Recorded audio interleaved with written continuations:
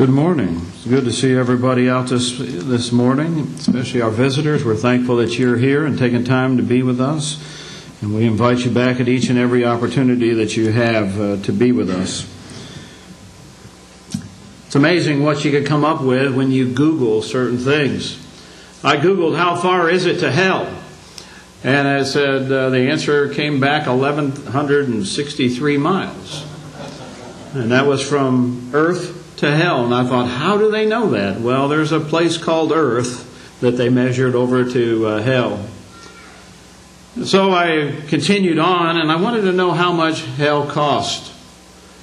And thought, well, what would I come up with, or what kind of answer would I receive? Well, it took me to Hell, Michigan. About 39 miles from this building is a city called, or a town called, Hell. And as of the year 2000, there were about 266 people that lived in that town. And usually that town, if you live around here, is mentioned in the news when it's cold, freezing cold outside, and there's snow and ice, and for obvious reasons, it's mentioned in the weather. There is a ice cream place called Scream's Ice Cream and Halloween Store. There's ice cream in Hell, Michigan. For a $100 fee, you can pay to be mayor of hell for one day. And for $9.99, you can even purchase your very own square inch of hell. And the property ownership comes with a non-warranty deed. Now, I imagine they do those things for laughs. And I've read where people go there and they have a good time and they enjoy themselves. And I get what they're trying to do. They're going to saying things like that for laughs and for people to get excited and have a good time. And that doesn't bother me as long as people are doing good things. But as fun as a visit to Hell, Michigan might be, the real hell is not a place anything like Hell, Michigan. They're not going to be selling ice cream and souvenirs in the eternal hell. And it's not going to be a place where you can have a great time and a fun time and enjoy yourself. Because nobody's going to be laughing when the day of judgment comes. And a lot of people will go to the real hell for eternity. In fact, the Bible tells us that the majority of people are going to be lost. And they're going to end up in that place of torment. Jesus describes hell as a fire of furnace in Matthew chapter 13, verses 41 and 42. He describes it as a place of torment in Luke chapter 16 and verse 23. It's a place of everlasting punishment in Matthew chapter 25 and verse 46. And by the way, when I was looking this up, someone had a YouTube out there talking about hell isn't for eternity. Well, it says that it's eternal punishment. The Bible tells us that. Jesus tells us that. It tells us that Jesus tells us it's a place of weeping and gnashing of teeth. And that there will be wailing. And as we can see in this story that we read this morning, that there will be cries for mercy, which will not be answered. If I could tell you that I know of a place that you could go where all of these things took place, where there was a furnace of fire and torment and weeping and wailing, and you could go there on vacation, how many volunteers would there be to go there? I would imagine no one would want to go to a place like that. Why? Because hell is scary. When you read about it in the Bible, it's not a place you want to go to. It's a place of darkness and weeping and gnashing of teeth. It's a place where the worm dieth not. And it is an undying fire and a place of eternal fire. In fact, I'm not even sure we can comprehend how awful that place is. But it's a place that's been prepared for the devil and his angels. And so if we are lost, that's where we will be. The book of Revelation describes it as a lake of fire, as being a place of brimstone, smoke, torment, and unrest. The Bible contains warnings for us that we don't want to go there. In Revelation 21 and verse 8, it says, "But the fearful and the unbelieving and the abominable and murderers and whoremongers and sorcerers and idolaters and all liars shall have their part in the lake which burneth with fire and brimstone, which is the second death." In Revelation chapter 20 verse 15, you see there a picture of the judgment scene on that final great day when we stand before our Lord and answer for our lives. The life that we lived here on this earth. And in verse 15 of Revelation chapter 20, it says, "And whosoever was not found written in the book of life was cast into that lake of fire." That's a frightening thought, isn't it? To know that if you're not living faithful to God and have your name written in the book of life, that you could be lost. And you could end up in this place that we're talking about. Can you imagine what hell's like? And when we talk about hell, that's not a popular subject. You may be here and you may be saying, "Whoa, I should have went somewhere else today because I don't want to hear about this topic. I don't like this topic. This topic makes me uncomfortable." Well, you're not the only one. Because there was a survey done by Gallup back in 2009 that found that 86% of Americans believe in heaven. And most thought that they were going there. And only 69% of those that were interviewed believed in hell. And just 0.5% of Americans expected to go to hell when they die. Only 0.5%. So you can see hell's not very popular. Hell is a horrible place. You don't want to go there. And of course, that's the whole reason that Jesus described hell in such terms, because you don't want to go there. And He doesn't want you to go there.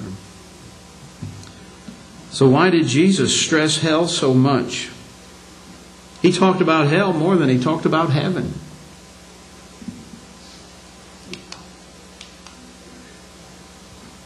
Well, I came across a comment about hell by a prominent atheist named Richard Dawkins. He says the fear of hell is a very powerful motivation. Now, he's an atheist. Remember that. He's an atheist, so he doesn't believe in hell. He doesn't believe that it exists. What Dawkins does believe is that the church has used hell to motivate people to become Christians. And I'm sure the church has. It should motivate people to become Christians. And he was right that it is a powerful motivator, and it should be. The thought of being in hell should motivate us to want to avoid it. You know, we go out of the way when we know that there's construction on a road and there's going to be traffic backed up and you're going to have to wait for miles. You try to avoid that area and go around it as much as possible. There are other situations in our lives that we deal with from time to time that we try to avoid, or we go around, or we figure out a way so that we don't have to deal with the situation. Hell motivates many people to change their life.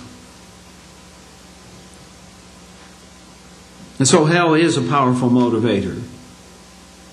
And that's why Jesus used it. That's why His apostles used it. Now what's interesting is that Jesus didn't talk about hell with just anybody. You think about that for a moment. He didn't mention hell to the woman at the well. She was a woman who had 5 husbands, and the one that she was living with then was not her own. You might have thought that would have been the perfect time to say, hey, if you don't change your ways, you're going to hell. But he didn't. He didn't mention hell to Zacchaeus, who was a tax collector, hated by most people. And that would have been a perfect time that if he was guilty of charging more than he should have and taking things that he shouldn't have, that would have been the perfect time for Jesus to say, if you don't change your ways, you're going to hell. And even the woman who was caught in the very act of adultery that was dragged before him, he didn't tell her that she was going to hell. Now we know from other passages of Scripture that those were guilty, or those that were guilty of those things that they were doing, that's where they were going to end up.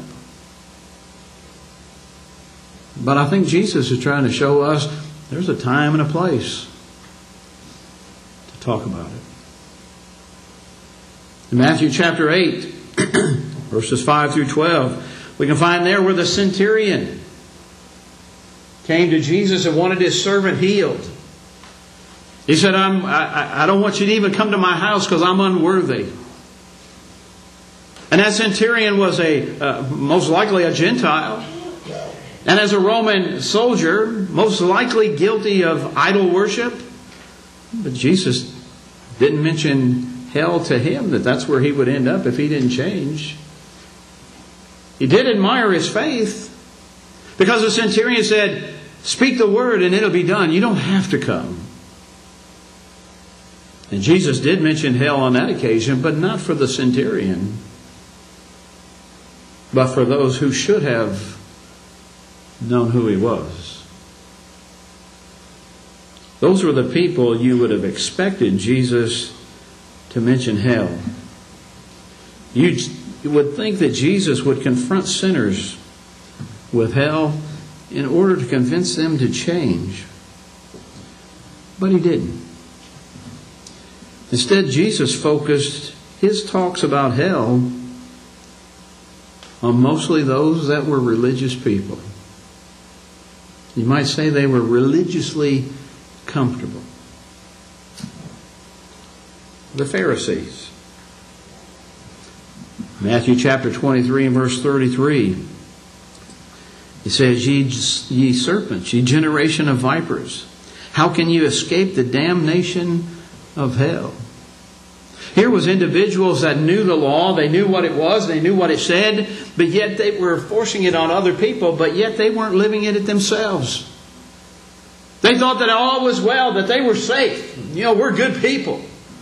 And since we're good people, we can do what we want to do.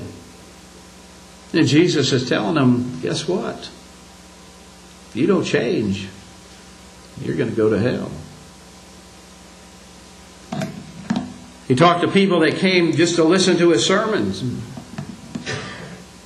the Sermon on the Mount, Jesus warned of hell to those Jews in his crowd that day. Where it says in Matthew chapter 5, verses 29 through 30, And if thy right eye offend thee, pluck it out and cast it out of thee. For it is profitable for thee that one of thy members should perish, and that not thy whole body should be cast into hell. And if thy right hand offend thee, cut it off and cast it from thee. For it is profitable for thee that one of thy members should perish, and not that thy whole body should be cast into hell. So here in the Sermon on the Mount, he's telling people, guess what? You could end up in hell, and there's things in this life that can help you get there. Take care of those things. Don't allow those things to cause you to sin in such a way that you're lost forever.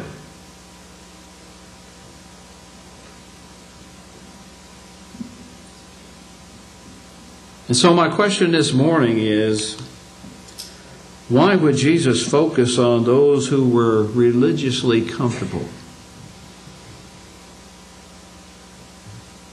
You can find the Pharisees mentioned many different places.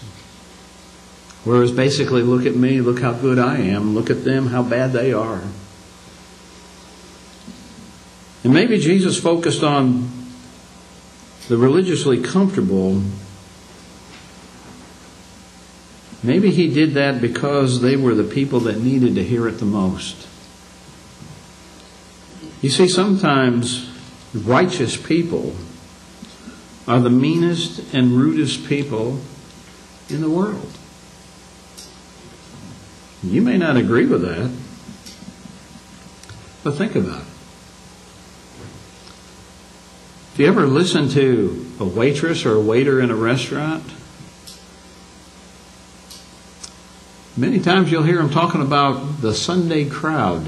They don't like the Sunday crowd because they're so rude. They're not nice. Hopefully no one in our group here is like that. We shouldn't be, but yet that's the way we are sometimes. Get angry, do things, say things that we shouldn't say and do. One person described those types of people as those that are wearing a cross necklace and then judging other people and being rude. You ever had somebody angry while you're driving down the road, honking a horn at you or, waving to you in that way? They get by you and they got that fish on the back of their car. What are you telling the world? And there's been people like that back in the days of the early church. You see, Paul wrote to the church at Galatia,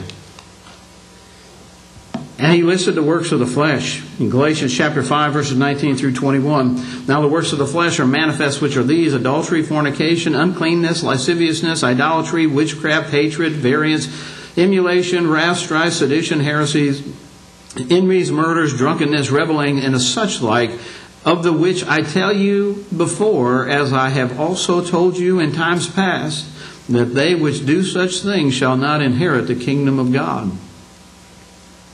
Were there people there on that occasion that Paul was addressing that were guilty of some of those things? He had told them before, and now he's telling them again. If you do these things, it doesn't matter if you're a Christian or not. If you do those things, you're not going to inherit the kingdom of God.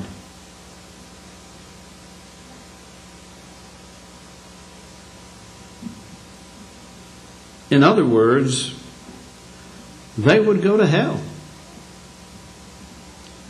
And most likely some of them were living like that. Look at the church at Corinth. Know ye not that the unrighteous shall not inherit the kingdom of God? Be not deceived, neither fornicators, nor idolaters, nor adulterers, nor effeminate, nor abusers of themselves with mankind, nor thieves, nor covetous, nor drunkards, nor revelers, nor extortioners shall inherit the kingdom of God.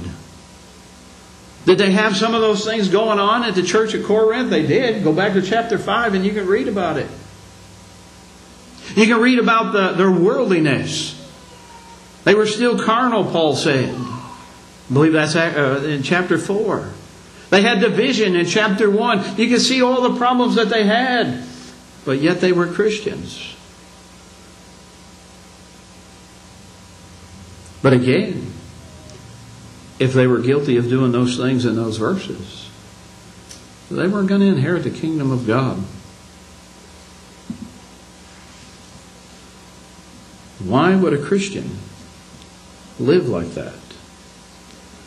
Why would a Christian behave so badly?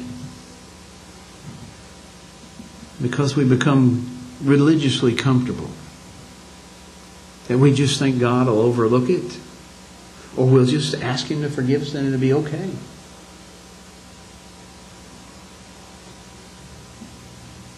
Sometimes we feel like we've arrived in our faith. We believe that we're shoe-ins for heaven. We don't have to be too conscious of what we say and what we do and where we go and how we act.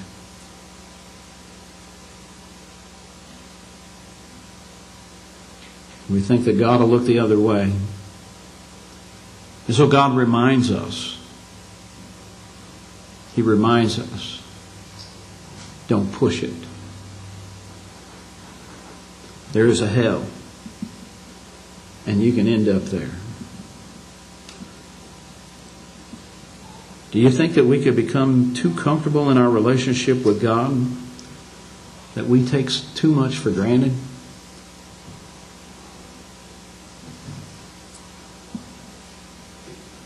That's why Jesus warned His followers about hell. They and we need to realize what's at stake. That we need to live holy lives. That we need to be faithful to our Lord. We're striving to be righteous. And God's Word tells us and guides us in how to be a righteous person. And don't ever think that you've got to the point where we don't need the blood of Christ. Or that we can take that blood for granted, that it's always there and it will always cleanse us. We need to realize that we must never take our relationship with God for granted and think that we can live however we please because we've been saved. Yeah, there's a doctrine out there in the religious world that says once you're saved, you're always saved. And you can't be lost. But that's not what the Bible teaches us. If we're guilty of those things mentioned there in Galatians and 1 Corinthians, if we're guilty of those things, we're not going to inherit the kingdom of God. And there's other lists that we could look at. But God and Christ warns us so that you and I can avoid hell. Just like you turn on the television and you hear that traffic jam, you might want to avoid it. You might want to go around it. We don't want to go to hell. You see, it doesn't work where we get to take our relationship with God for granted. Some of the spies were down here looking at one of my props this morning. They seen my prop. It's a smoke detector. I used it in a sermon before to make my point. Hell is a warning for us. It's like this smoke detector. It goes off. And plug your ears, because I'm going to set it off. Maybe. I'm not cooking.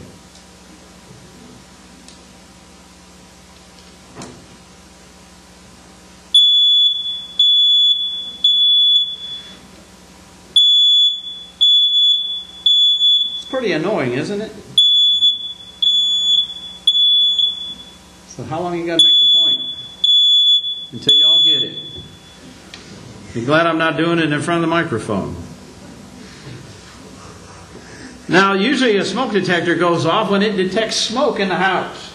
And there have been times, where our smoke detector at our house has gone off. Not because there's a fire or the house is burning down, but because somebody's cooking something in the kitchen.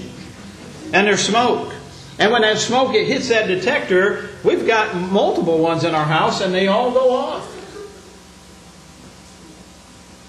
And there's only two ways to stop it. See, you can get up there and you can push the button. You can pull a chair over, get up there and push the button. And as long as there's smoke, it's going to go off again. And you can push it again. And if there's still smoke, it's going to go off again. And so there's only two things that you could do to stop it.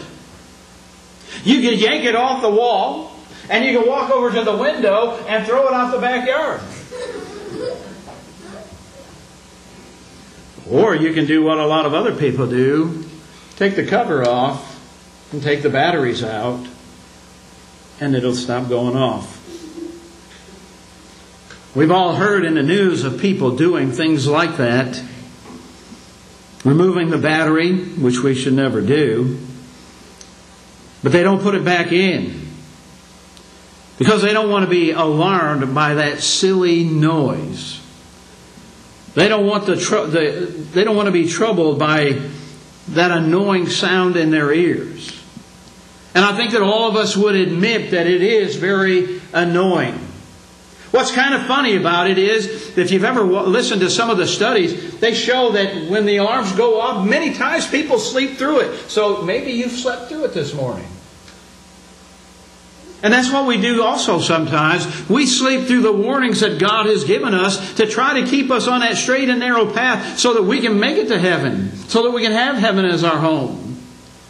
But you hear of people that take the batteries out, they don't put them back in because they don't like the sound, they don't want to be annoyed. And then guess what? When their house catches on fire, they don't get warned. And sometimes they perish in the fire. And the fire chief will say, they had smoke detectors, but they'd taken the batteries out.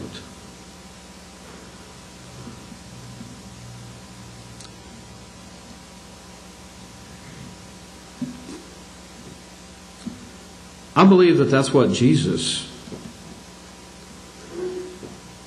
is doing when He's warning us about hell. He's being the smoke alarm.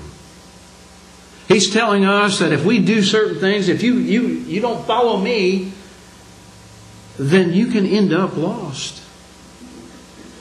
And I think we all understand that this could save your life. It could save your house, because if you detect the smoke and you call the fire department and they can get there in time, maybe they can save your house or figure out what's wrong.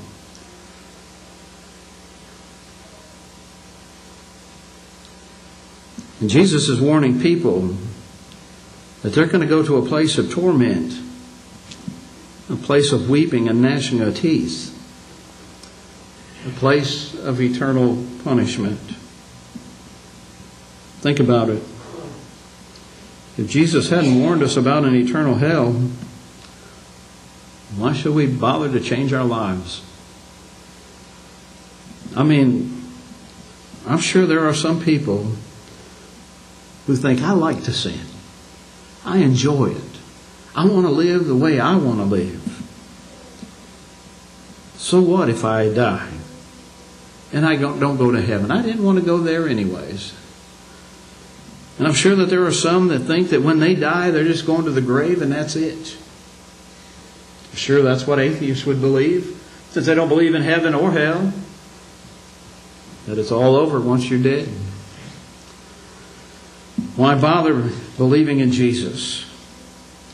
Why bother repenting of your sins and turning away and putting your trust and faith in Christ Jesus? But you know, the Bible tells us that we are all sinners. We can find in various places of Scripture that we need to change our lives, that we are all lost, that we've all sinned and come short of the glory of God.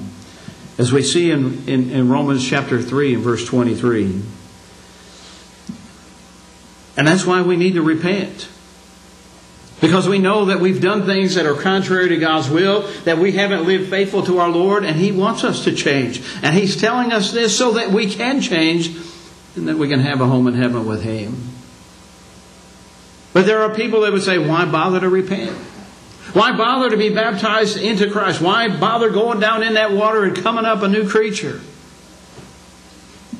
Well, because we've all come short of the glory of God. You see, in hell, it's there that when we think about hell, that the equation changes. Suddenly, life gets serious when you think about hell. That you're going to have to give an answer for your life. And if there was no one around to warn us of that reality, we may wake up from being dead to a major surprise. At the beginning of the sermon, I talked about a little town not too far from here called Hell, Michigan. And I told you that for $9.99, you could buy 1 square inch of that property in hell. But I don't have to buy any property in hell, because there's room for all of us. And it's quite possible that I already own property in hell.